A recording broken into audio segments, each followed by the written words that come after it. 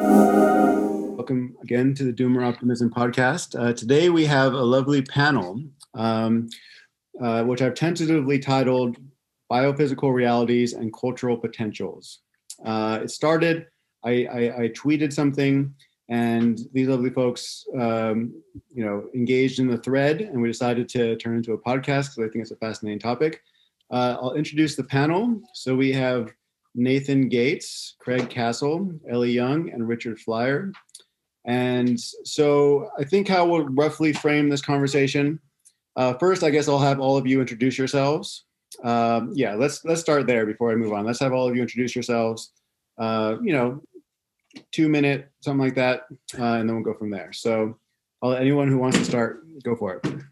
I'm Richard Flyer.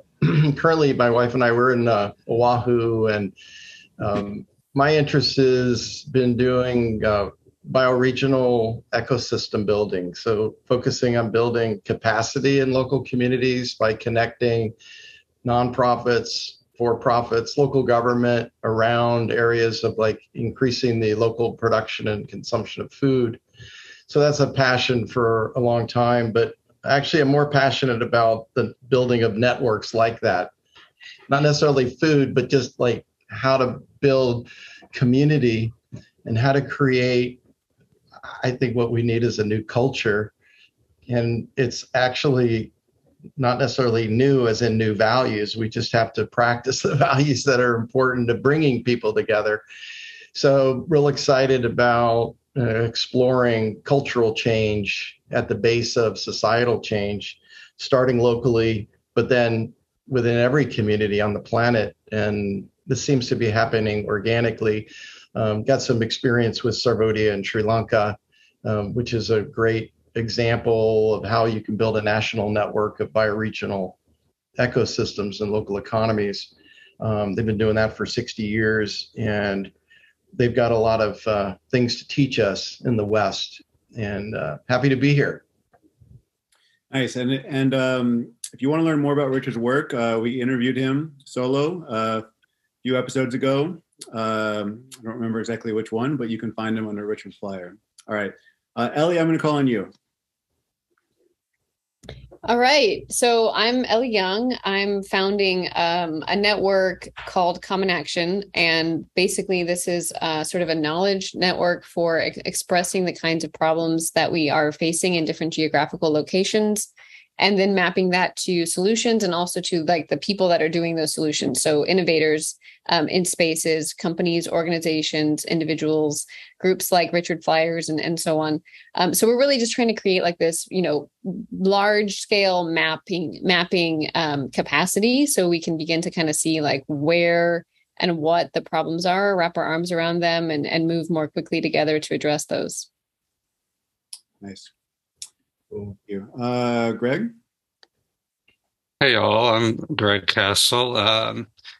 So I have some decades of background in philosophy and arts, but I've had a second life since 2014. I really got very focused on organizational theory and organizational development. I became an anarchist, focused on consent-based organizing models, got involved in a lot of related networks and discussions.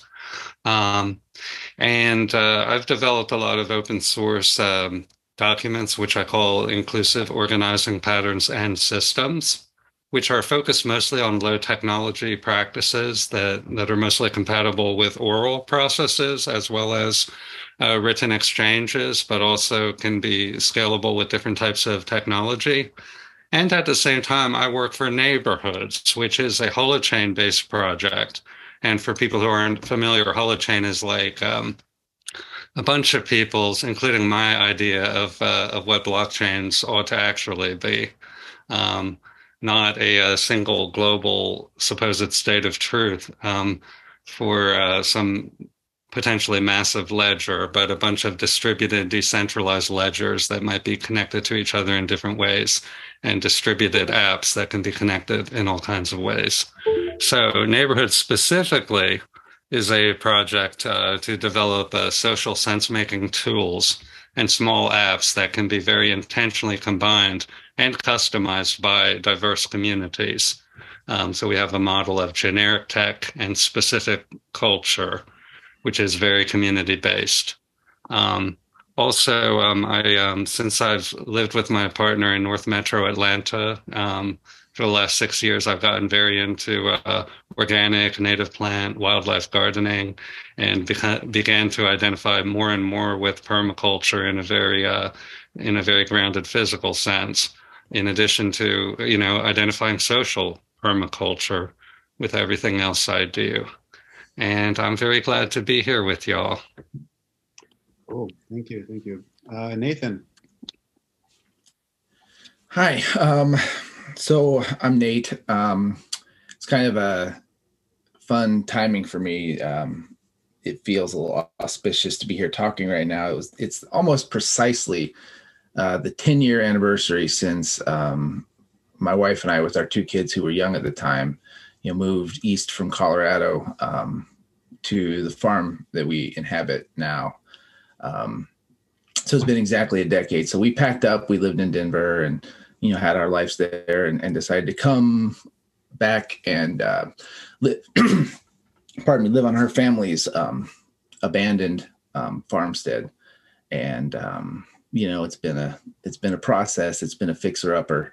And it was just really why, looking back on it, it was a hell of a thing to do. I just opened up. I'm a counselor by trade. And so that was how we were going to support ourselves. I moved here, opened up a private practice that I needed to get to full-time immediately so that we could, make a living and did that. And then have been rehabbing the farm, ever since. And so along the way, we have learned a great deal about living here. Emily's from here and I'm from Southern Illinois, but to come back here as adults and, to make a life and to try to rehab a farm, learned a whole lot and, trying to make community and make culture, in the grain belt and make a relationship with the land that we live on. So I guess I'm feeling pretty reflective at the 10-year anniversary and also to be a, psychotherapist in a rural community too has been, quite an experience. And I think a lot about, we talk about change and talk about cultural change. It's like, well, what are the messages and the learnings and the patterns of thought and the ways of perceiving the world that all of us have that keep us engaged in this pattern? We're all engaged in this pattern and how to break free from this pattern because our minds are very entrained to it, to the very detail of how we perceive the world around us. And the change doesn't happen very easily at all. So, and I'm fascinated by that change on a personal, but then also a collective scale. All right. Well, I'm very excited. Excited about all of your bios. I think this is going to be a great conversation. So let's get started. So I think I'm just going to, not to show my own tweet, but I think I'm just going to read this tweet that kind of got this conversation started and kind of is where I'm coming from. Perhaps it's a little bit more quote unquote realist than maybe I am on every day, but I'll go ahead and read it. So I wrote the seemingly inexorable maximum power principle is why I am a doomer before I am an optimist. There likely won't be an integral or solar punk or whatever mass awakening before biophysical constraints grab us by the scruff of the neck and throw us into the future. Okay. I wrote this tweet because I was feeling like there's a lot of kind of optimistic hopium online, and I'm seeing, climate change projections. I'm seeing people talking about peak oil and probably a much lower energy throughput future. Perhaps not, but I think it's more likely than not personally. Of course, ecological collapse of various different sorts, political implosion in the United States, in many other places. So many kind of signs of what we might call collapse. Just to put it frankly, or collapse of the systems of the industrial modernity that we've become accustomed to. And so that's kind of me putting my cards on the table. I kind of think that we're headed to a very different future in the next 1 to 3 decades. But I just want to kind of see what the consensus or non-consensus is in terms of, what do we think that just kind of our physical reality, like what affordances are available to us, what new challenges are we going to face in the next 1 to 3 decades? And so if everyone just wants to, how are they seeing the future in this way?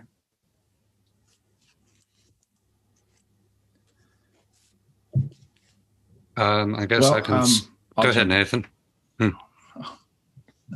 I try to cultivate sort of an agnostic attitude on that question intentionally, because I can really go into the doomer place for sure, and have found myself struggling with that a lot. And then go to the head in the sand place. And I think it's as likely as not that we're like knee deep in collapse. And, it's the kind of thing where you look back and be like, oh, wow, that was well on its way in 2022. And at the time we're just kind of looking around thinking like, why is all this weird shit happening? But I don't know. And there's also the part of me that thinks like, well, maybe this just limps along for like a really long time in ways that I can't anticipate, or that there is. And I'm not talking about like a whiz bang, tech solution that solves everything, but just kind of limps along more or less kind of okay. And maybe there's some improvement here, and like, I don't know. So I try to cultivate being agnostic on the question of what's going to happen, and more just focus on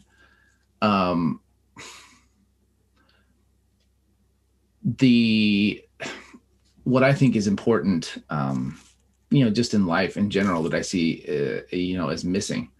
I think, community is missing. I think a lot of connection is missing. I think the way that we live is really alienated and disconnected. And so to center that, to center a more, way of living is more harmonious with other people, and the earth we live on, like, regardless of what happens next, that's just good to do.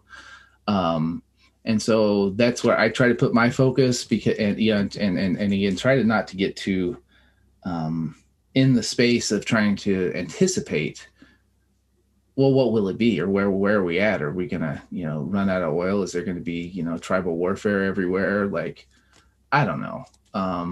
And I don't have the. If I did know, I'd be full of shit. We're bad at predicting the future.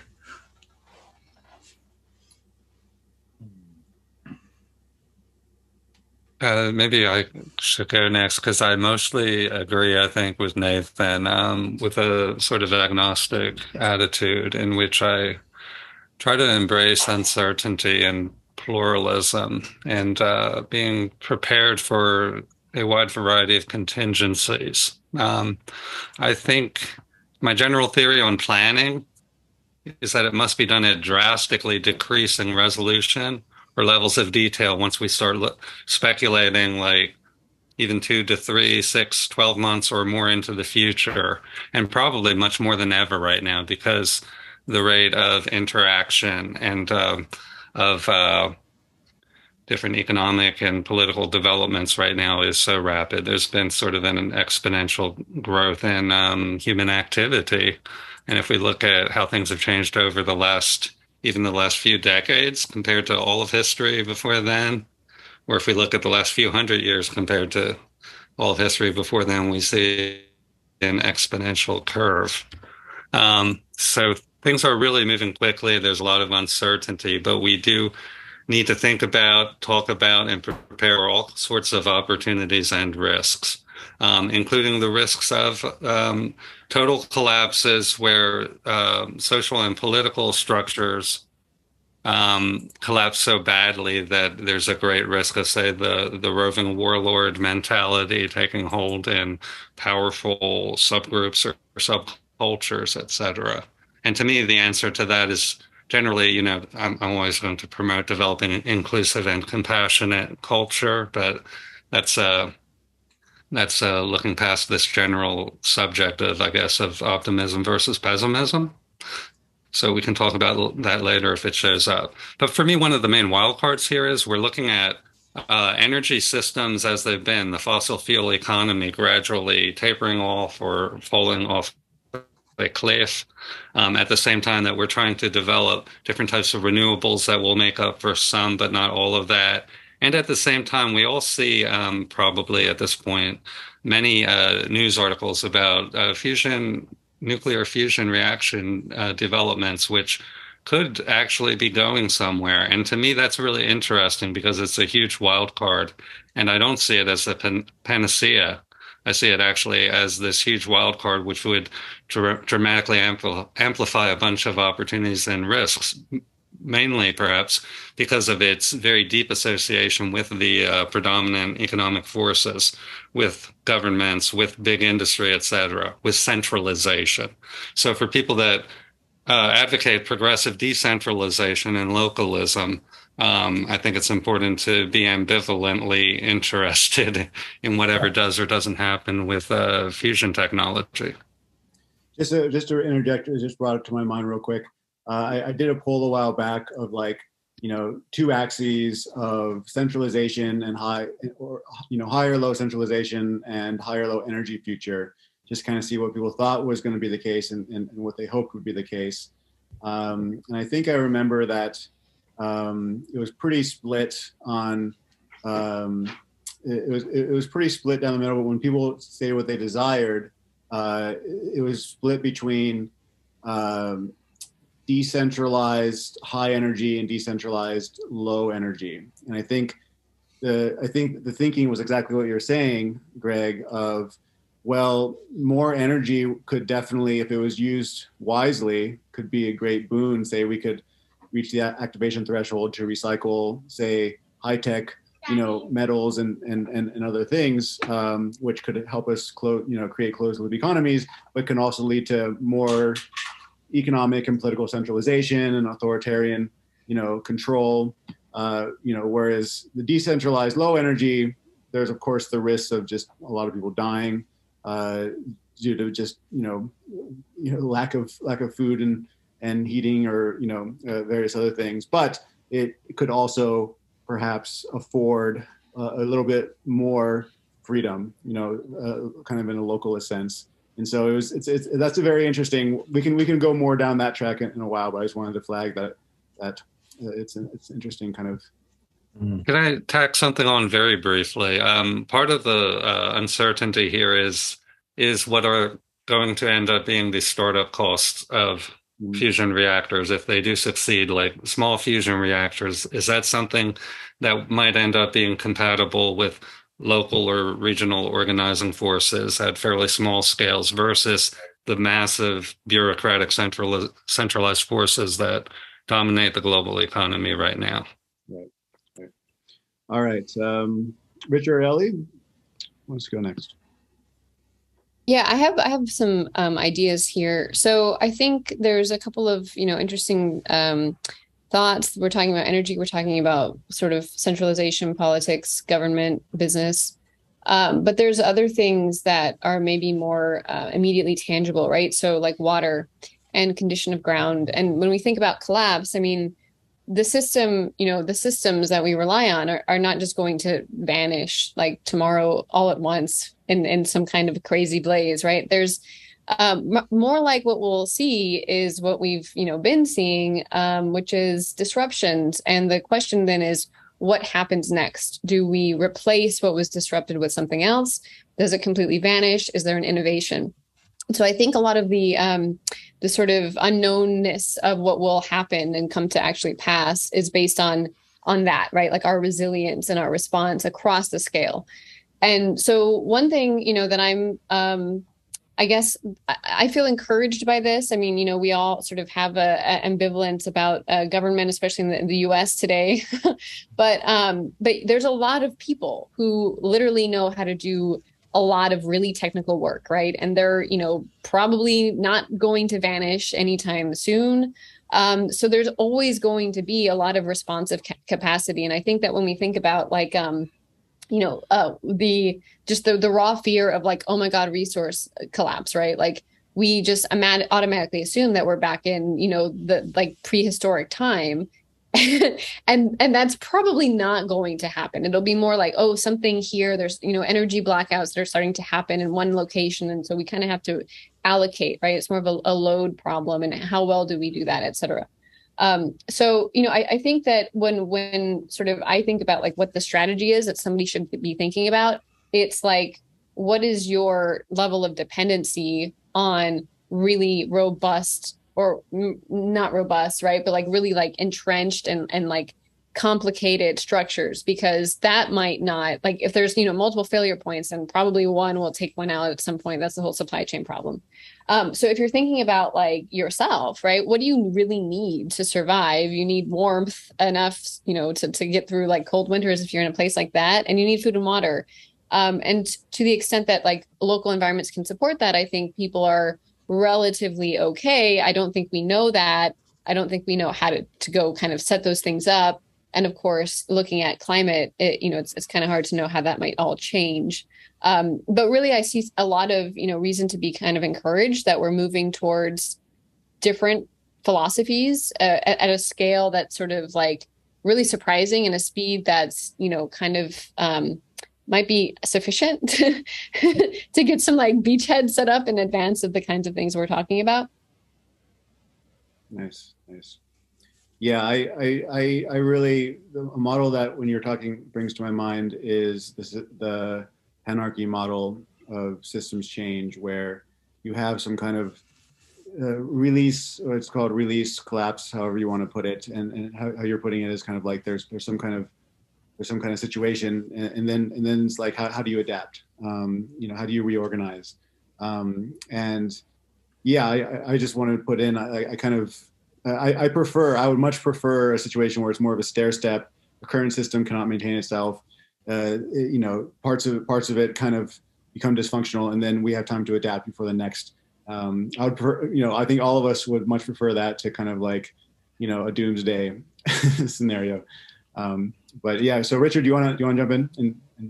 Yeah, it's not funny, ironic, but just I've been focusing on the cultural piece, like really sensitive to our culture, not really feeling a part of it, having a lot of inner spiritual experiences when I was a kid, and how that kind of oriented me towards a world that I felt a sense of oneness and connection, looking at the world. Yes, there's community, but there's brokenness. So I've always engaged that. And I've just seen like the fact that we have accepted, 30,000 kids dying of preventable disease every day globally. If you think about it, we've just grown accustomed to it. So from my perspective, when I started doing anti-nuclear organizing in the early 80s, I think we're in like a slow apocalypse. So it's a slow apocalypse. It's this kind of ongoing thing. Now, it doesn't mean that, I'm freaking out. But for me, the way I have related to that is build community. So, while guns and ammo might be good for an individual and a family, if everybody on your block gets guns and ammo, what does that mean? So I've been focusing on neighborhoods, like how we can grow more food, how we can get people to build a new culture. So the culture we have, I call it a culture of separation. It's the belief that we're all separate from each other, separate from nature.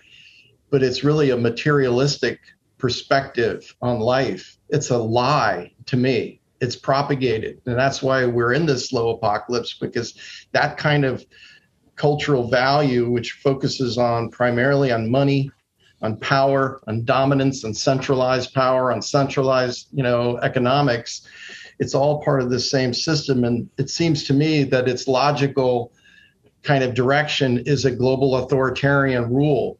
That's where it's headed. COVID was just the beginning of this process. Now, does that mean I'm a prepper? No, not really, but I've been probably prepping my whole life, like culturally and spiritually preparing to just understand the difference between the culture that we have and the culture that what I internalize inside, the world I want to build. I really have to distinguish it. What's really interesting is that we don't have to go too much into it now, but maybe later on, is being in Sri Lanka for 5 months this year as they were in a collapse. I wondered whether that's the canary in the coal mine. In other words, I was like, it was not as serious for me in terms of the power outages, the fuel shortages, the diesel shortages, all those things that the people were suffering under. Just the fact that it was happening, it kind of really changed me, a lot. Like I was experiencing it with them, protest movements, taking out their government, like literally, taking out the presidency, the guy fled, and to observe that, it really affected me, and to see their response to it, especially non-governmental parts of society, the Sarvodaya movement and their infrastructure, how they got people on board on preparing, in the sense of, and taking care of themselves through methods of sharing and cooperation. That's the cultural piece that I think is the hope. So when I came back to Hawaii, where my wife and I live, I think it changed behavior. Like I started thinking about fishing. We live near the water. I started getting to know my neighbors in terms of connecting them around the different food sources that we have, backyard farming, looking at building a backyard farming network, because there's a ton of it here. So I think we can increase capacity. So that's how I respond to it. I'm almost in this liminal state continuously. So the question of whether I'm an optimist or a pessimist is just irrelevant. I'm just there, wherever that is. It's movement towards something positive. And I just kind of like, just keep going and try to build a new culture as best we can, build the infrastructure to prepare for whatever happens in whatever time frame, but it's bound to happen. There's just no way to avoid a culture that has really narrow values of money and power and separation. It just cannot last. Don't know whether it's next year, 5 years, 10 years, 20 years. Yeah. So it seems like there's a common thread here of folks saying that there's a lot of uncertainty. We don't actually know what's going to happen in what order, in what kind of geographic time frame. But what we can do is we can build resilience, build a kind of regenerative kind of culture starting locally. Of course, Greg and Ellie and Richard, you're all kind of involved with building networks and kind of organizational work. And so that seems to be kind of a response of like, no matter what happens, even in a, very affluent society, these things are really important. And we're seeing, a lot of the side effects of that. Hopefully I'm not putting words in your mouth. So you've all kind of also talked about culture. I was talking about biophysical realities, and I think we probably can't separate culture from biophysical realities because they co-inform each other. But to shift a little bit, a week or two ago, I had a recording with a Catholic reactionary named Michael Thomas. He would probably share a lot of the same diagnoses of the unsustainability of our current civilization. And his critique is basically that things like modernity and liberalism are tied up, inextricable from industrialization, like industrial technology and technocracy. And so he sees basically kind of, rediscovering boundaries, centers, as you put it, limits, and really the only way to do that, in his mind, it's like Catholicism, right? It's the Catholic. He's kind of trying to revive the Catholic land movement, but kind of very conservative, and he's very emphatic to emphasize reactionary, kind of a reactionary response to kind of our current civilization. So do you all kind of want to respond like why what do you think he's missing? Like, what is his blind spot that he's missing other cultural potentials, like other pathways besides, basically, say feudalism, or something like that with a king. I think he's also, partial to monarchism with a king and very hierarchical kind of societal structures. I really want to jump in on this one Yeah. because I was actually part of the conversation with Michael, and it left quite a sour taste in my mouth. So I think what Michael is missing is like 2,000 years, right? Like, like we've learned some things, and we don't need only to read a book and like all practice the same style of behavior in order to avoid killing each other and like, putting people in Iron Maidens. I think like his strategy of communication was very hostile, right? Like he was using, a lot of really aggressive words, really disgusting kind of like, he brought up like images of, girls that had been gotten surgery for to like remove their breasts and the transgender thing, and just like super like just vivid, right? Mm-hmm. And he also absolutely refused to talk to anyone who wasn't Catholic. I guess, you or the exception. So to me, this kind of says everything, right? Like he's not engaging in network-based approaches. He's not actually open and receptive to the people around him. And that sort of tells me that like what he's doing is not based on what's happening around him, right? Like I think that we have a little bit more negotiatory capacity, and while there might be like, I mean, certainly if there were like sort of the kind of collapse conditions that we're talking about, right? Like instantly there's chaos, no one really knows what to do, but after a little while, like some kind of organization naturally emerges, right? This is what we see after disasters, and basically we're talking about a disaster event. So, I mean, I don't think that we're like, there's absolutely nothing we can do, right? We have lots of resources around. There's going to be energy for a while. Like, I think that we absolutely are going to be moving back into, more local solutions just because that's who's around. I mean, a really interesting, I'll say this and I'll stop talking, but there's a really interesting book that the Swedish government puts out. Like they publish this every year, and it's titled something like What to Do in the Event of like War and Natural Disaster. And it's literally like, we're not going to be able to respond if there's a massive, like thing that happens everywhere. So you need to do these things, right? And I think that we're just like really not used to doing that.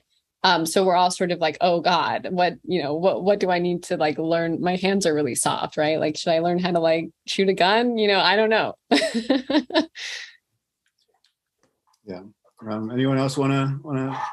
Jason, I think you could talk a little bit, just if you don't mind, because I missed that conversation. Do you mind sharing just a little bit of what this Michael Thomas was talking about? Was he talking about values, or was he talking about something else? Back on, so there's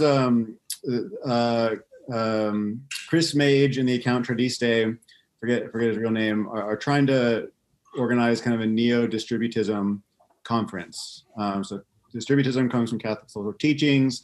Belloc and Chesterton are some of the main kind of intellectual authors of it. And basically the idea is it's kind of a reaction to both capitalism and communism. It's basically saying we believe in private property, but well-distributed private property. And then you can have village economies, and you can have commons kind of on top of that when it's appropriate. And he kind of came in and said, well, I'm not interested because Chris Mage was talking about how we want to like bring a lot of people to the table, very inclusive, including socialists, communists, and others, and he was saying like no commies, right? Like no socialists. That's just he was just being very firm about that. And I guess his view is that it would basically like they would co-opt the process or something, and it would stray away from the Catholic values that originally informed it. So that's where he's coming from. I saw those interactions, Ellie. I agree that his online approach is very combative and distasteful. I actually mentioned that when I talked to him. His response was that you have to understand where I'm coming from and how besieged I feel in my values with modern society. And so he was basically saying like, I know I'm kind of being a troll online. This is why. And so like, well, I still don't approve of it.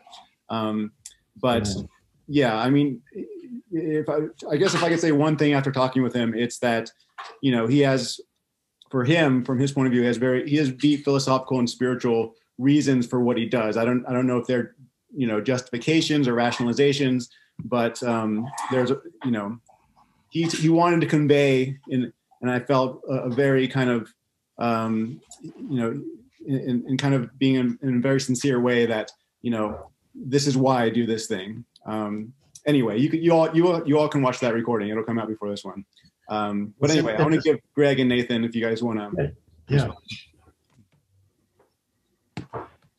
Well, if I were to, it reminds me of, and I was, in that sort of online interaction too, and I've been paying a lot of attention to this sort of debate about distributism because it's super interesting. And it seems to me it comes like, to put it kind of in a broader context, this perspective is one that I would say is like sort of like this what's been popularized is like Rod Dreher's talked about, this Benedict option, where it's really focused on a sort of a purity of like, hey, this is what this tradition is, and we need to make sure to ensure the purity of this because it works, right? And so like trying to mix and blend, all it does is sort of dilute what we have, which is a full system that actually works.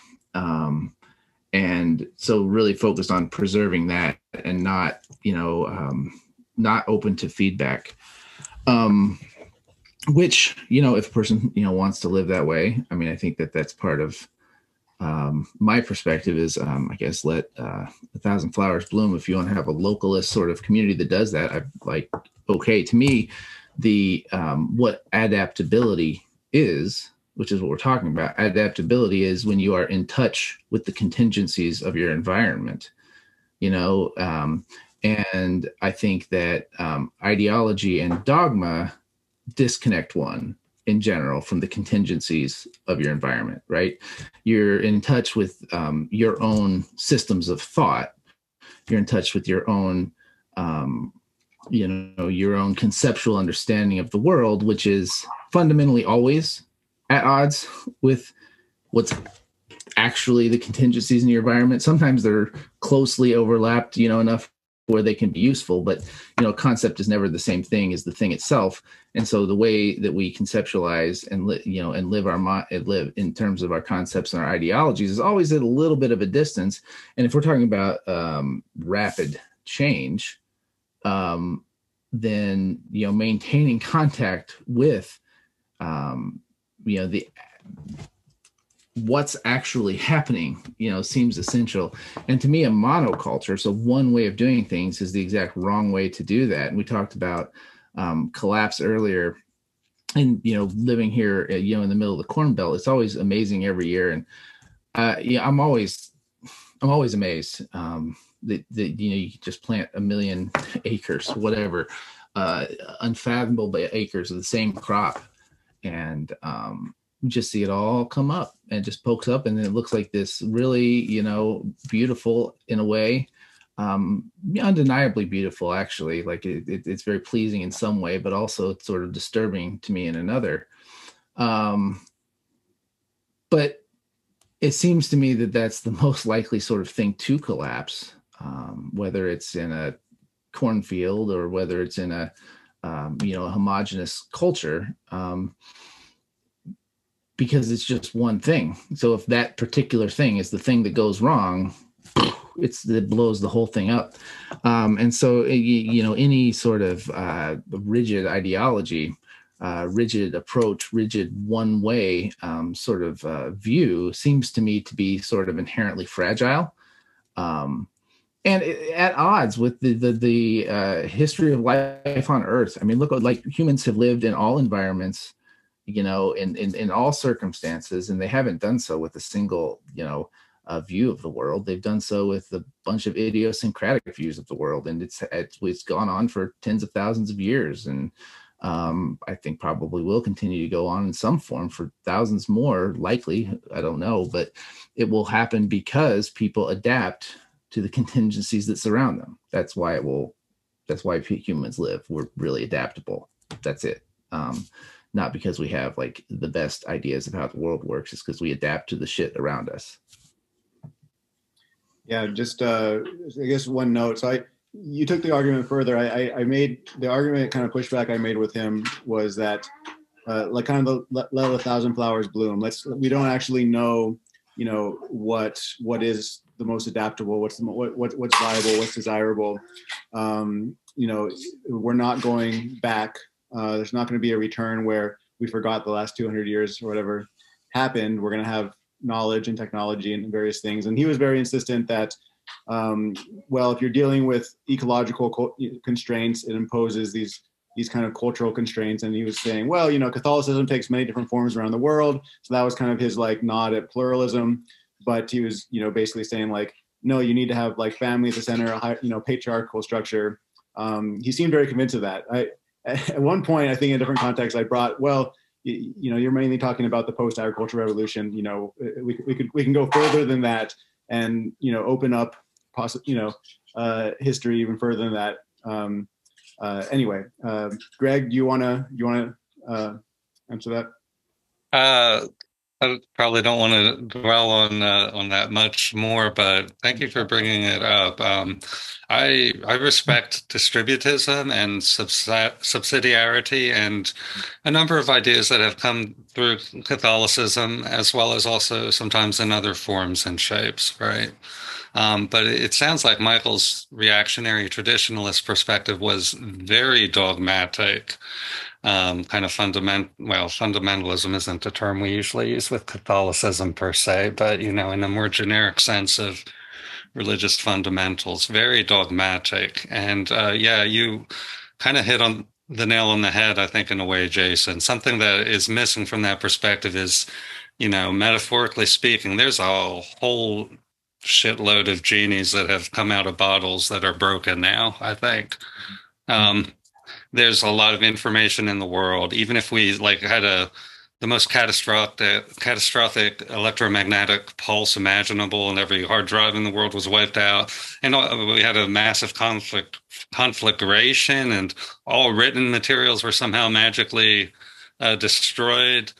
Still, as long as people are living, there's quite a lot of information and ideas that have been developed over the last several thousand years, and especially the high tech of the last century or two, that is replicable, so long as there's some resources. And what would happen, in a very profound reversion to traditionalism, I think, is kind of like maybe almost equivalent to someone going back in time and handing a bunch of high-tech tools to some but not all cavemen or hunter-gatherers. That sort of the economic, the asymmetrical economic distribution we have now, which is a reflection of our history of domination culture and violence, and taking that back into some more traditional perspective, but kind of magnifying whichever, such as patriarchal forces, domination forces, and bureaucratic forces that some people might prefer, I think would be terribly catastrophic and regressive. But I think partly, I should try to wrap up.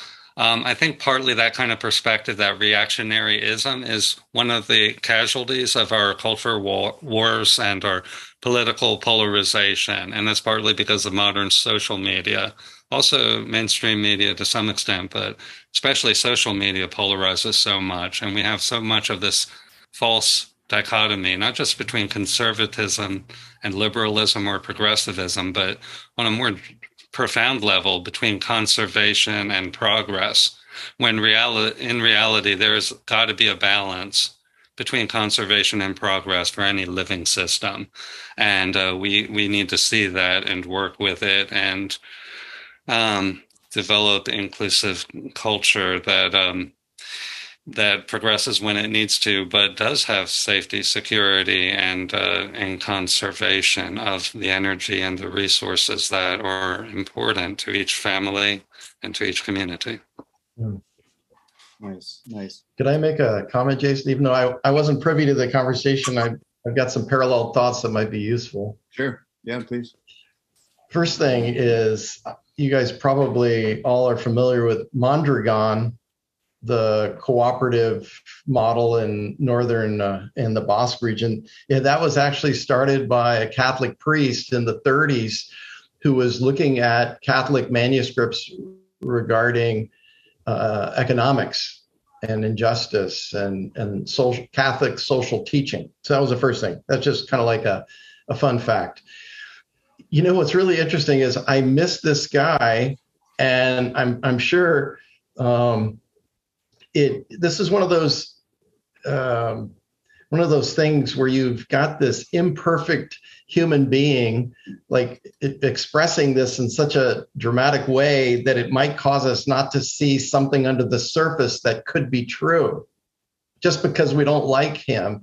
And it doesn't sound like a likable guy. But let me tell you what I've been... Real quick, I really hope you listen to the interview. I still don't think you'll agree with him 90%. Or maybe 50%, but okay. I found him to be a very, in some ways, relatable and sympathetic character. Okay. I just want to put those cards on the table that he comes across very different talking face to face than he does when he's in troll mode online. So I just want to put that. I got you. Okay. Go for it. Mm-hmm. No, thank you. Yeah. So something that I've noticed about modern movements, like regenerative movements for regenerative community, is they tend to be still in a postmodern value system or metamodern, postmodern. And what I'm suggesting is that a lot of us who have this, observation of history going from, quote, traditional culture, which has to do with a particular monotheistic worldview, to a scientific or a modern view, then postmodern, postmodern modernism, is that many people who are more, quote, inclusive on one level are actually excluding the traditional viewpoints when it comes to value systems. Now, I'm not talking now about prescriptions for family structures or patriarchy. I'm talking about the fundamental values that have come about in thousands of years of historical cultural evolution across all faiths, not just the Christian or Judeo-Christian one. Take the Golden Rule as an example. So the Golden Rule, somebody could argue, if you're more coming from a spiritual or faith tradition, that the Golden Rule is part of a universal operating system. Like it literally, somehow there's some self-emergent consciousness, whether it's however you view that, whether it's external or internal or collective. But the fact is that it's embodied in nature, it's embodied within us. Now, a postmodern view is these things are invented by human beings. Like we just create the Golden Rule because it works, treat others as you want to be treated, mutual benefit, that kind of thing. The real challenge is that the postmodern view of values of cultural relativism is a threat to traditional spiritual and faith views, and they are under threat. And I identify with that myself, even though I am not, a religious person or person of faith. So I can see how that is important. In fact, I believe the fact that that entering into commerce, business, organizations in our culture causes us to sacrifice principles of the Golden Rule or universal love or inclusivity, all these things that have been championed in history underlying religion. I'm not talking about the organization. I'm talking about these really deep spiritual principles that are universal and still true. Those things are, I consider, part of a traditional view.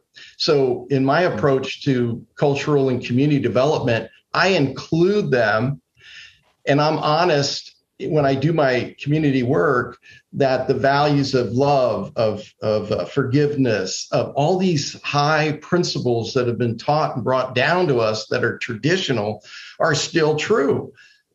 And I do that so that people don't think I'm trying to reinvent something. There's no need to reinvent those. Those part of traditional religious and spiritual teachings are still valuable to build community, and they've been rejected by the secular culture. And that is one reason why we're having this cultural war. Of course, cultural war is manufactured and constructed by politicians and other leaders to divide us. But this could be a source of, and I use these general principles as a source of bringing people together. So that's what I want to see. I want to see like the regenerative community movements make common cause with the Christians who are into land stewardship. I don't see them doing that, because I believe that they're judging or separating from and lumping all the, quote, traditional values into this monolithic kind of state. So I've personally been reaching out to some Christians that are like homesteaders.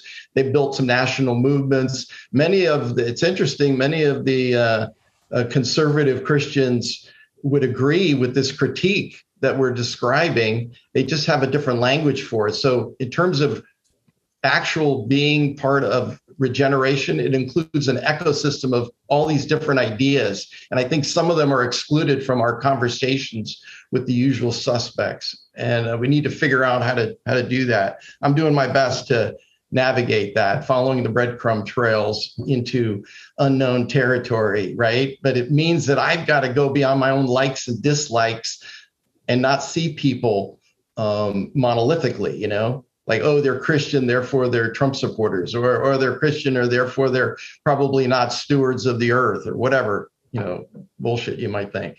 Anyway, end of sermon. I think if we drop back to the idea of what we're here to talk about, which is biophysical realities, right? Like real things around us, a lot of those problems kind of vanish. I mean, we have a lot of arguments happening because we live in a highly intellectualized context, right? And that's not the same thing as how do I get enough water today? So, really, like, I think if people have that experience, we're going to see more of that kind of like emergence of, negotiation and things that happen or that naturally kind of work. And also possibly not that, right? The sort of the opposite approach, which is, violence or whatever conflict.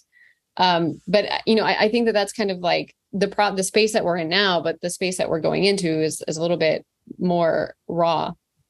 Mm. Have any of you read the World Made by Hand series by Howard Kunstler? Mm-hmm.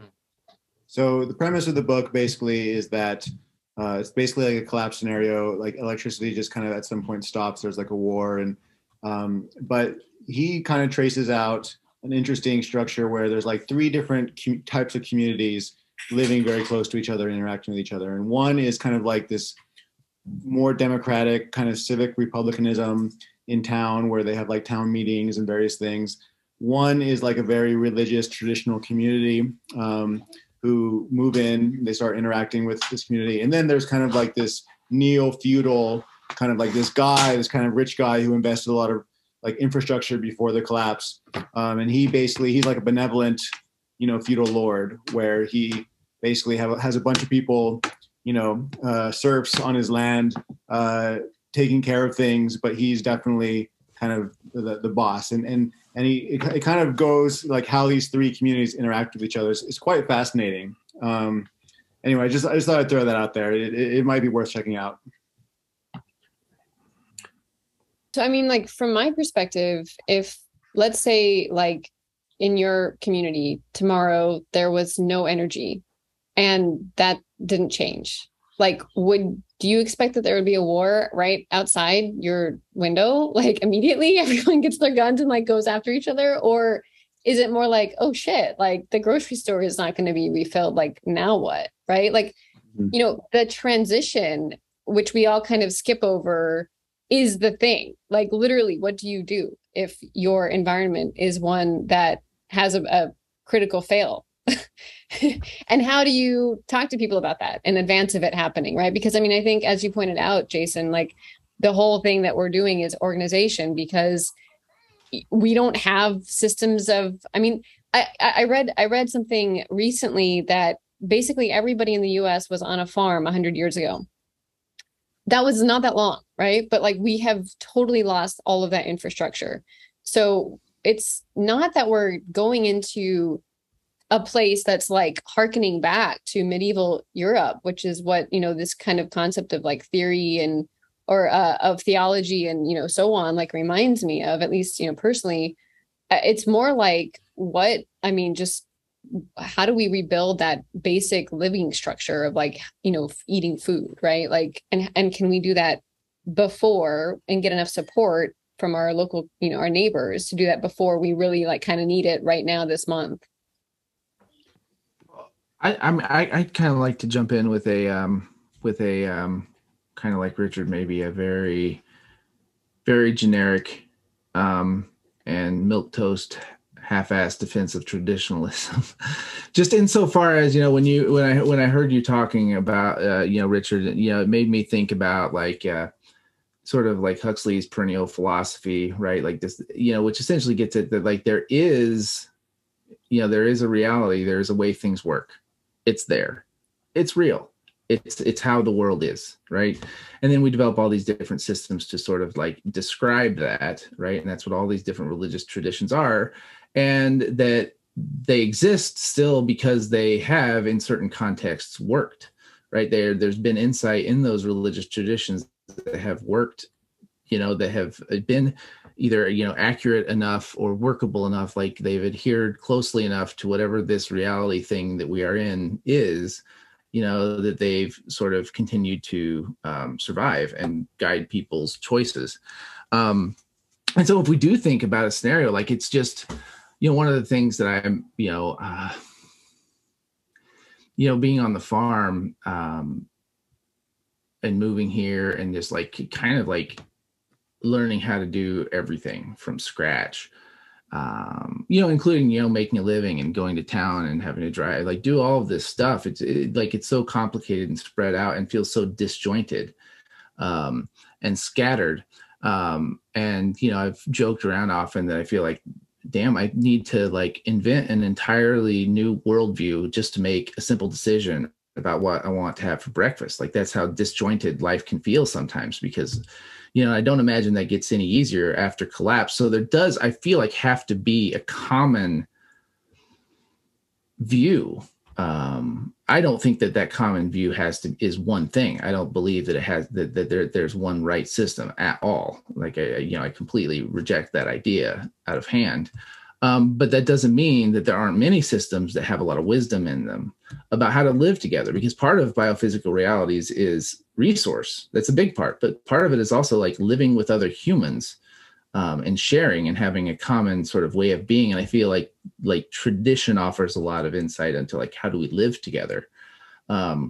It doesn't necessarily offer that much. And like, how do you, rotate cattle to, get the best production out of your grass? I don't think traditionalism, I mean, there are traditions that do that, it's not maybe religious traditions, but like, if you talk to people who've been growing grass for a long time, like there's a lot of wisdom there. That's a way that wisdom is, in fact, that's a better way than to read papers about it by far. Talk to somebody who's been doing it for 40 years. So there's a lot of ways to learn how this world works. There's a lot of ways to learn, like, different systems that hew more or less closely to whatever it is that this world is. But I think tradition does offer, and is especially around like living together, which is, again, that's what it's all going to come down to after, if there is an after, right? Like, so I guess that's my half-hearted defense of that as well. I'd like to just follow up just quickly is what I was talking about when I'm referring to traditional values, I'm talking about the intrinsic values that are required within us for us to actually get people to join forces and organize community itself. That's what we're missing in this kind of culture war at the community level. People aren't knowing really that they are divided into these different ideologies. So the challenge of an organizer like myself is I'm dealing with that existing reality. For example, in Hawaii, they got the history of colonial past. You got the transition from a plantation to a tourist economy, where most of the production now is for tourists coming, stay in the hotels. Then you've got literally 6 types of, ethnic groups involved in farming that are divided. You've got geographic division, pretty challenging. So the government itself tried to bring people together to produce more 20 years ago, didn't lead anywhere. There's current efforts to do that. It's a challenge. And the main challenge is that it's really hard to get people to work together.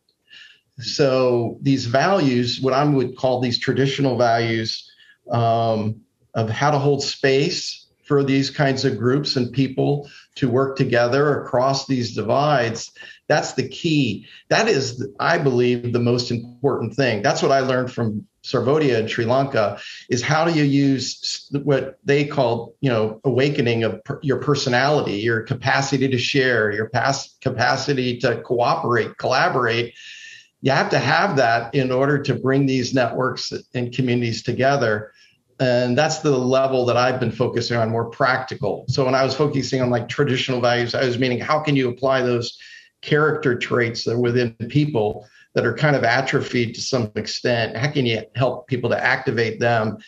It's like going to the gym, working out. You got to build these kind of capacities within people so they can cooperate.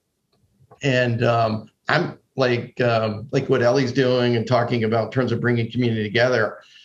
That's what gives me hope, because I've seen people's capacity to do that, desire to do it outside of a natural disaster. Obviously, when you have a natural disaster, what happens is it triggers this kind of survival mechanism, personally and collectively, where people open up their hearts and they go beyond all these silos, all these different divisions for a time. But then they come back. Then we come back to, say, normal consciousness, which to me is like abnormal consciousness, but say it's normal consciousness, which is to be in our little bubble. And what I think could be happening is that we're in this kind of perpetual sense of global crises, which could trigger that liminality or that sense of kind of a survival mechanism where I hope that it leads more and more people to want to share, want to get back to these basic principles of cooperation and neighborhoods and community. And I really see that happening more and more people recognizing that you just, system reform is not a likely path, and more people want to have agency. And I think it's important that they are able to do something concretely and practically. And I found that these values, these spiritual values, are important in terms of cultivating community. So that's kind of another take on it. Greg, I have a feeling you're itching to jump in. Go for it. Thank you. Yeah, a little bit. Yeah, I think that culture and traditions are and always have been mostly artificial, although they touch primary experience. They're inventive and creative, but that doesn't mean that they're unreal, and it doesn't mean that they're not deep. They are as deep, sometimes deeper than language itself. And when it comes to attacks against traditions of various sorts or conservatism, traditionalists and conservatives have some really good ammunition for being defensive or counterattacking or for further polarizing, because there's a lot of liberal, intolerant intellectual elitism, which is not at all inclusive of mainstream society, of most humans, even today. Never mind people, our background where like 90% of people lived on a farm maybe 150 years ago or less. And many liberal or socialist ideas are very, very theoretical, very equalitarian, and they're about theoretically flat structures of organizing, peer-to-peer structures, one could even say. I'm a P2P theorist, and I think peer-to-peer organizing is super important on all levels of activity and different relationships between different projects and communities, etc.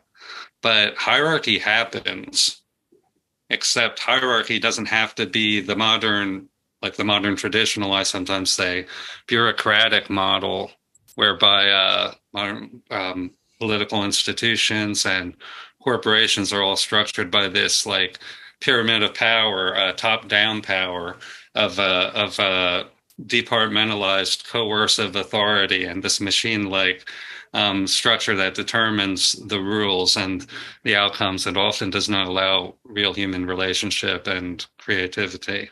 But hierarchy does happen in nature, obviously. We're all made of cells and organs, and we are organisms and communities of organisms as ecosystems.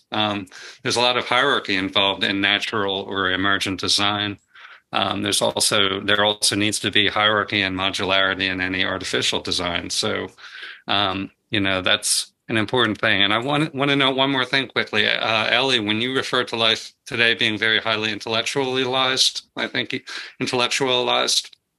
I thought of mediation, and I just have to give a plug to my very favorite short story is The Machine Stops by E.M. Forster, which was 1909, but I think incredibly prescient. It's a dystopian tale about a society whereby technology and the cultural evolution along with that technology led away towards life being more and more mediated away from primary experience, more and more theoretical, more and more abstracted, and just totally disastrous. And it's a beautifully written story and probably a tie for the most important thing I ever read.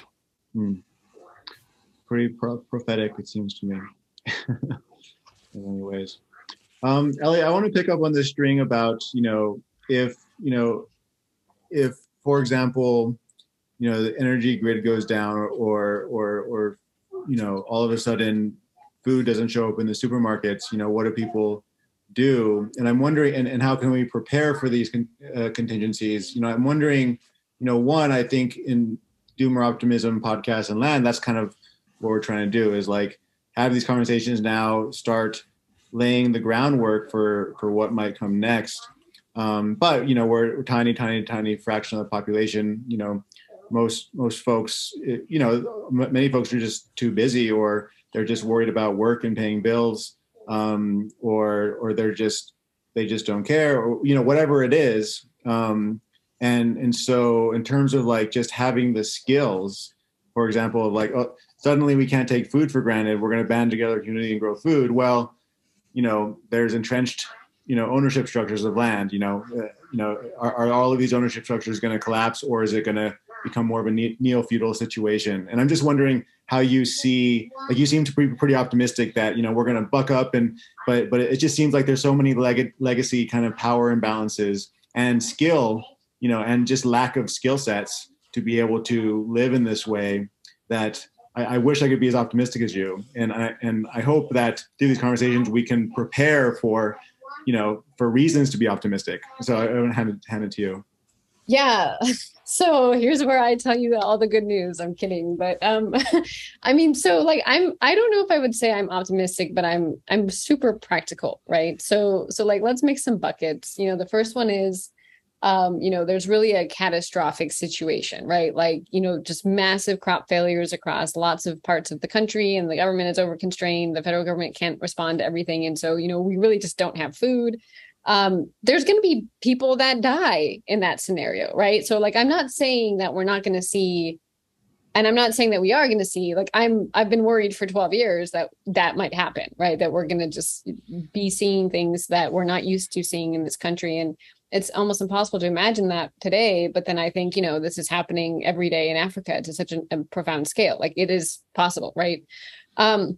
So, not taking that off the table, but as you're laying out sort of like, this is the challenge before us, right? Like, there's kind of two main things that I think about. I mean, there's literally what it takes to survive, to keep your body going. And that's fairly simplistic. I mean, food, water, and shelter, and like not freezing to death and not dying of heat.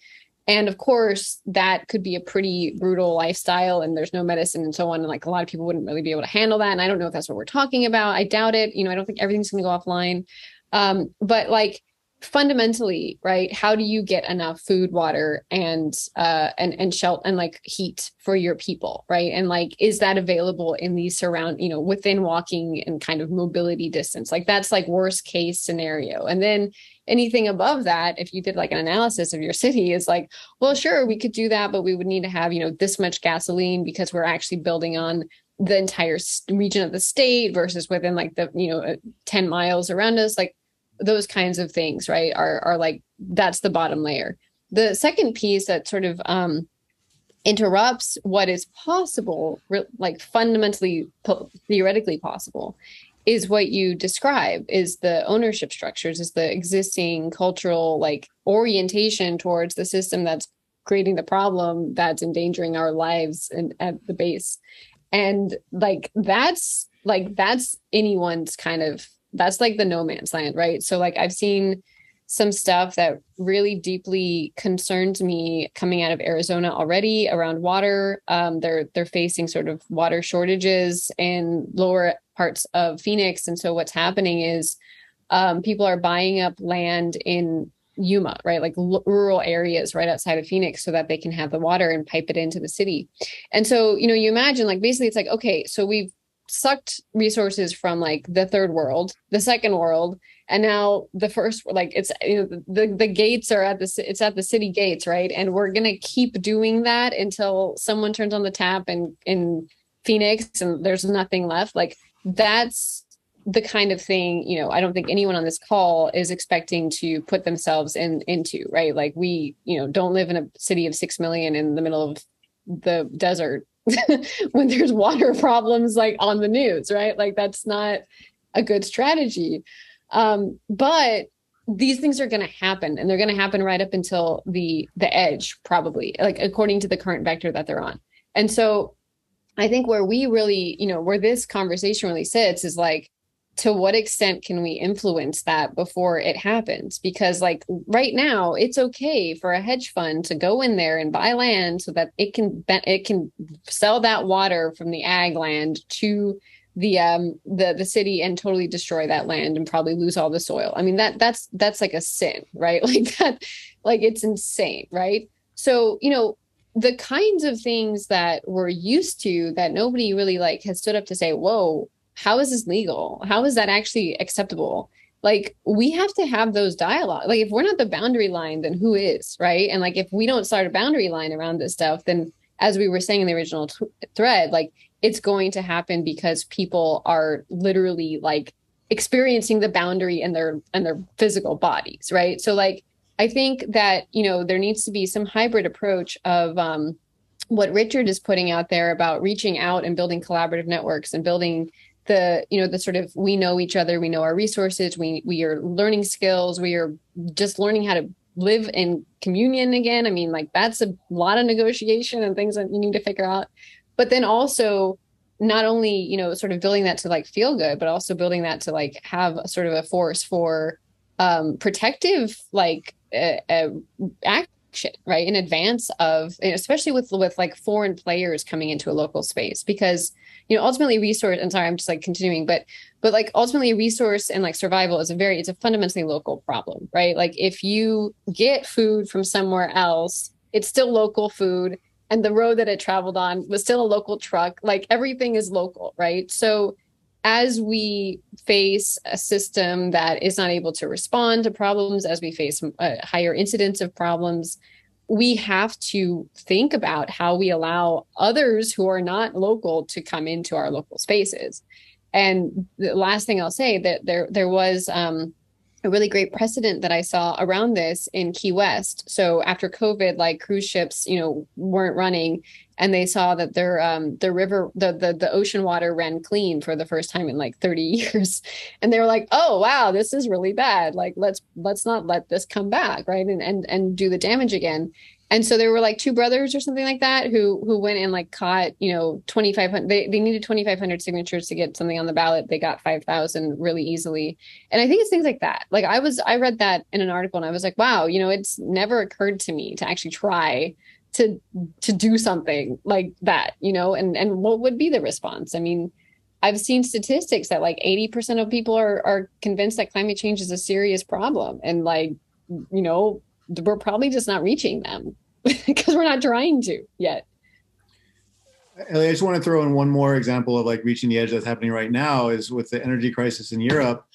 Deforestation is a huge concern. Like people basically like nobody can buy fuel wood, right, for their wood stoves because they're worried about heating this winter. I heard something about that we're kind of devastating forests in the U.S. Southeast to make, you know, for the wood pellet industry to send over to Europe to keep people warm. And so this is a case where if a higher density fuel becomes less available and people have to resort to a lower density fuel like trees, that, you know, there's concerns that we could just we think we're already devastating forests. I mean, this would just go on overdrive. And this is one of those wicked problems where it's like, what do you do? Like, what do you do about this? People are going to die if they don't heat their homes. Anyway, I just want to throw that example out. I thought it was kind of similar to the Phoenix example. But, yeah, I mean, we're in a precarious and unbelievable situation, right? Like if our systems that kind of flow underneath to keep everything going stop, there's a lot of overshot. And the really serious situation is like those systems are really at risk, right? Like from like multiple vectors.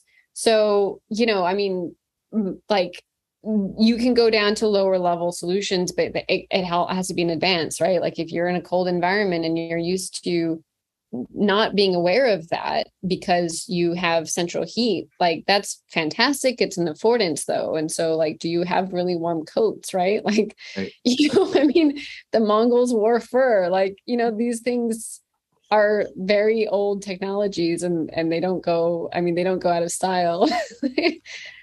So, I mean, that's one thing, like prepare yourself, right? I mean, none of us know what's going to happen, but if you don't have like some kind of ability to take care of your body yourself, then you might not make it through challenge, and that's kind of like your choice. Beyond that, I think that what we really need to set up is like, and this is what I'm trying to build the foundation for, is like, let's really start managing our resources intelligently, right? Like, I mean, it's, we don't know how much forest there is. We don't know how much water there is. Nobody's really measuring that. And if it is getting measured, it's probably really narrowly, and it's being put in a database that's on like NOAA.gov, right? And, if you open that up, then you can know how bad things are, right? Like we need to say, this is a crisis, and we actually have to like work on this problem as diligently as we build cars and, all the other stuff, right? And like, I think that the reason that that's not happening, and there's two reasons. One is we see this as like, oh my God, we're going to die. Like it's just going to be this like mass, it's going to be like this apocalyptic, like single event that takes everybody out. And, and it's really easy to see that because like we actually can't define this. It's an uncertainty, and it's a huge risk, and it's a staggering risk, right? Like it's like, it took me like years after college, I got my degree in this, like to just deal with the despair of like, how is it possible that everybody like built this system to basically die before I was even born? Like, like, oh wait, as if how can I be upset about that? Like we have colonialism for 500 years. Like what where are we, right? Like when is this place, and so like there's just the truth that like this is just a bad design, and then there's the reality that like as long as it remains amorphous, it's really hard to get people to look at it, right? It's really hard to get people to say, yeah, I can commit resources to that. And it's also really hard to know what needs to be done. So like, I think that wherever there is optimism, and I'm not sure like what I would say the prognosis is, right? Is it like 5% or like 95? I don't know. But wherever there is optimism, it's going to be based on really good connectivity, the ability to manage resources across a network. So you can like collaborate like trees do to share resources. We have more food here. We can help you out this year. You can help us out next year. Like that's how things used to work.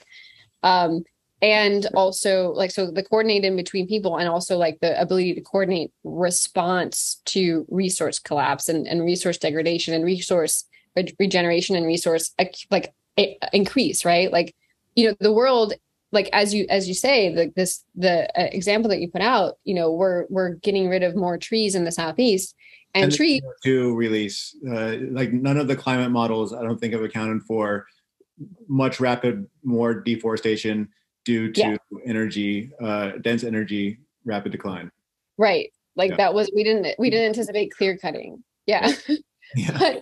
But also we can also plant trees, right? And the only reason we don't is because there's no money and there's no land. And those are that's based on those like make-believe ownership structures, right? Like, I mean, technically there's land and technically there's money. There is some money. Right. There is, like just a shout out to any landowners out there, right? Like ask about the Conservation Reserve Program, ask about, things like EQIP, go talk to you might not want, I mean, I know a lot of people might be resistant to go talk to your local bureaucrat, but like Man, there is money. I got I got a lot of money and planted a lot of trees this year myself. So that's there. One of our local food system organizers in kind of like Southern Appalachia, Sarah Day, who we had on the podcast, she runs Accelerate Appalachia, all about kind of creating nature-based businesses and things. They recently got a $20 million grant or something to basically work with, and she's been working with much more shoestring budget up until now. And so, yeah, I mean, there does seem to be some shifts. And now it's a matter of, are we going to use these resources well? Are we going to coordinate well, as you're saying, Ellie? We're kind of bumping up a little bit. I think we'll try and wrap up in about 10 minutes or so. Yeah.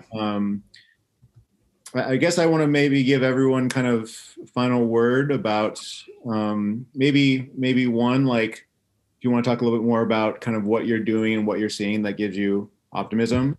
Greg, I love you to talk about peer-to-peer. Ellie, I love you to talk about your networking work and what you're seeing that's hopeful. Richard, about your symbiotic networks. Nathan, you working in the Corn Belt with your own farm, and the psychology of the people around you and other farmers. Anything that you want to kind of conclude with, and final kind of expression. I can go first. If no one else, Greg, do you want to? I see you were just about to jump in. Okay.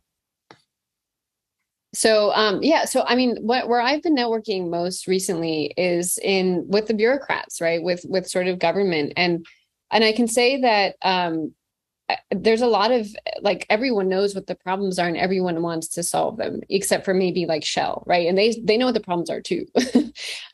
So like everybody is looking for a way, and it's a big problem space, and it's really unclear.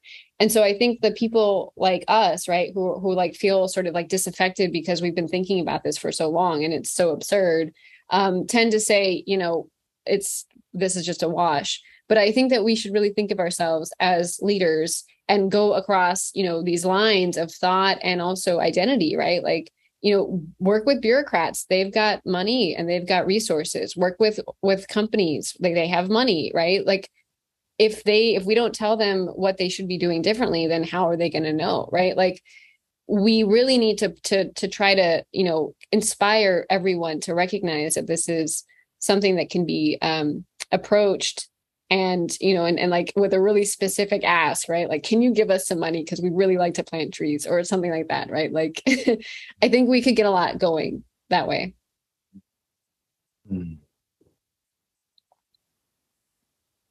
Thank you, Ellie. I agree very strongly. I have a focus on, sometimes I use the term deep adaptation, but there's a lot of ways to frame this. Certainly, I've mentioned progressive decentralization. I think also progressive reorganization, and my own emphasis being on inclusive organizing, which relates very closely to progressive decentralization, because I think that inclusive discussions, inclusive design, and inclusive decision processes tend to decentralize and distribute any excess of power and resources. And for that, community is the key. And I don't think we've touched on this directly, but I do want to note that if the maximum power principle is, something at least nearly equivalent to a law of the universe, I would suggest, is it not possible that the power accumulating structures are not competitive individuals, but are actually inclusive communities? And I think that inclusive communities can outcompete competitive communities, especially if we don't lose the vast majority of technology and of wisdom we've acquired over many, many thousands of years, including even some of the very modern technology. So let's see. how to make that happen, I want to give a shout out to the concept of mutual aid networks and mutual aid networks, which do or sometimes don't use formal mutual credit systems. And you guys are all probably familiar with this, but a mutual credit system is a system whereby credits and debits all add up to zero and there's no fiat currency. And I got an interesting idea from the experience and also the thoughts of Art Brock, one of the co-founders of Holochain, where he's noticed that mutual credit systems are very valuable, especially I think for interactions between strangers and near strangers in a marketplace-like setting. But as people build personal relationships, they stop doing that formal stuff. And I think that might be pretty close to a law of nature. As we grow in real relationship with individuals, with families and teams, with small communities, up to and perhaps beyond the Dunbar number, we stop using the training wheels or the crutches of whatever technological tools we use to create supposedly equitable interactions in like mutual credit or the dollar, any kind of currency system, which of course those systems that predominate now are very extractive and exploitative. So I think we can grow in small to large communities very inclusively, and I'm working for us to develop reversible technology, not dependency, but as long as technology suffices. But it all starts with the foundation of relationships, communities. Nice. You cut out a little bit there at the end, Greg, but I think we caught most of that. Yeah. Sorry about that. Yeah, I tried to end with it all starts with relationships and communities. Cool. Richard, Nathan, either one? Nathan, you want to go? You want me? I can. So, man, I feel like there's a lot of things to tie up here. So what I'm going to do is go further into Doomer and then see if I can talk my way through into optimism. And I might get a little trippy, and I'll do it quickly. Because my mind is really on this. You talked about managing resources intelligently. I'm like, well, good luck with that. Like that was just like my mind went there because, we live in a world, like global capitalism. I'm going to be like the hippie, you throw out the capitalism as a boogeyman, but yeah, it is. Because what it does, and it has done in its entire existence, is it utilizes resources, man. It exploits resources and distributes them to like all over. Like it is a resource using machine. That is what it is for. It makes consumption go. And like, it doesn't want to slow down. It can't slow down. Like that's what it does. It just fucking eats. And so like, that's what we're dealing with. We're dealing with something that is somebody if there's a resource shortage here, we're going to exploit it over here, and like we'll buy up land and take their water to ship it over here without regard to the people who are there. We'll cut these trees. Like that's what it does. Like that's what it's designed to do. It's the system functioning exactly as it's built. It's inherently exploitive. And so part of this is absolutely resisting that. Here, like relationships, community, these are ways to do that. But like, again, it so shapes the way that we see the world, right? That we view, our place in it. You talked about survival being a really pretty simple process, which it is, right? Like if it's, if you're really, your back's to it, you just have to eat and stay warm. But can we, as people choose, right? In the context of capitalism, right? Can we as people choose to be less comfortable, right? Can we choose to to use less when it's available, when it's being sold to us, when we're being told that that's what you're supposed to do. There's resources available. They're there. You just have to take them, and maybe you have to pay. Like, it creates this scarce, this sense that like I have to get more. Like it's what it does, and so like we have to wake up from that. We have to collectively wake up from that. We have to collectively see that ideology for what it is. And that's a hell of a lift, right? And it does, require relationships with one another. It does require community. It does require, I think, values that are higher than consumption. Capitalism has displaced values, right? Like you can go in and just do something fucking shitty, and just say, well, it's just business, right? Like that's fine. That's what it is. It's like capitalism, kind of like exerts itself from the need to have ethics and morality. And we need to reassert values. We need to reassert that no, doing things for money isn't a legitimate motivation, actually. Contrary to, Ayn Rand, which says, like essentially it's the only motivation that's pure. So there's a lot there, and there's times we have moments, we have opportunities to wake up. Like crisis, wakes people up. Like there's moments when really bad things happen and you kind of see the world fresh and your concepts are kind of washed away for a moment. And there's these opportunities for connections. Like when you have life crises, like there's these moments in life in which you kind of fundamentally see things differently for a moment. And, those scripts that always run, pause for a second. You're like, wait. And so we have to facilitate those. We have to create those, not crises, but opportunities for, seeing things, opportunities for stripping away those scales. And this is not something we'll get into, but it is part of my whole thing, which is I think psychedelic medicines are freaking awesome for this. So that's another episode. Nathan, we'll get you on to talk about that. That'll definitely happen. Go for it, Richard.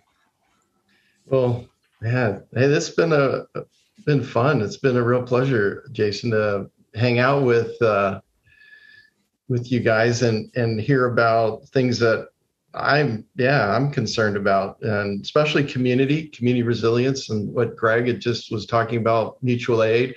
I hadn't really thought about that context for my work, but yeah, definitely relevant. I wanted to leave with, two things. One is, and I wanted to bring up what's happening in Sri Lanka just briefly, and a parable that I think was really meaningful to me in the early 60s when they were dealing with they had food crisis back then in Sri Lanka. And Dr. Aryaratne was starting to work in these villages, in these communities. He was having a hard challenge, getting these, really poor families to send their children to the preschool that the community had built. So what he came up with was he called it the matchbox. And in the matchbox, he asked every family in a village to put a couple grains of dal and rice in a matchbox. And everybody did that. And they sent all those matchboxes with a little bit of dal and a little bit of rice to the preschool. And they built a community kitchen. And now all the parents felt, wow, my kids can go to school, they're going to get fed. And I bring it up because it was a simple thing. And at that time, it affected thousands of communities. They just followed that idea of sharing and that kind of mindset. So I've heard a lot about that too. And what I'm passionate about is cultural change. I bring it up because in Sri Lanka, they literally built 150 community kitchens in the first 5 months of the year in dealing with this current food crisis.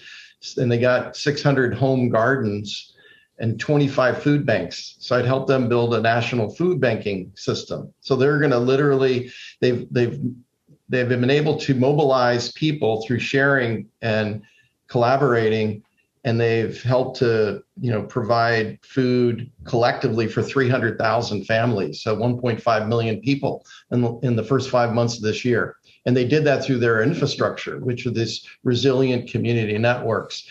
And I bring this up because it's really kind of kind of given me a shot in the arm in terms of my own work. And I've launched the Symbiotic Culture Lab, which is what it is. And like Ellie, it's for innovators and others that are working in this field, primarily in bioregions, to build resilient community networks in different sectors. And launched that about a month ago, and a number of communities were building local food system networks in Florida, New York, actually, one in Switzerland, and a number of others, on the West Coast. So really exploring, trying to figure out how to automate this, how to provide tools so that it's not dependent on me or an organization. So I've been really looking at this kind of fractal organizing.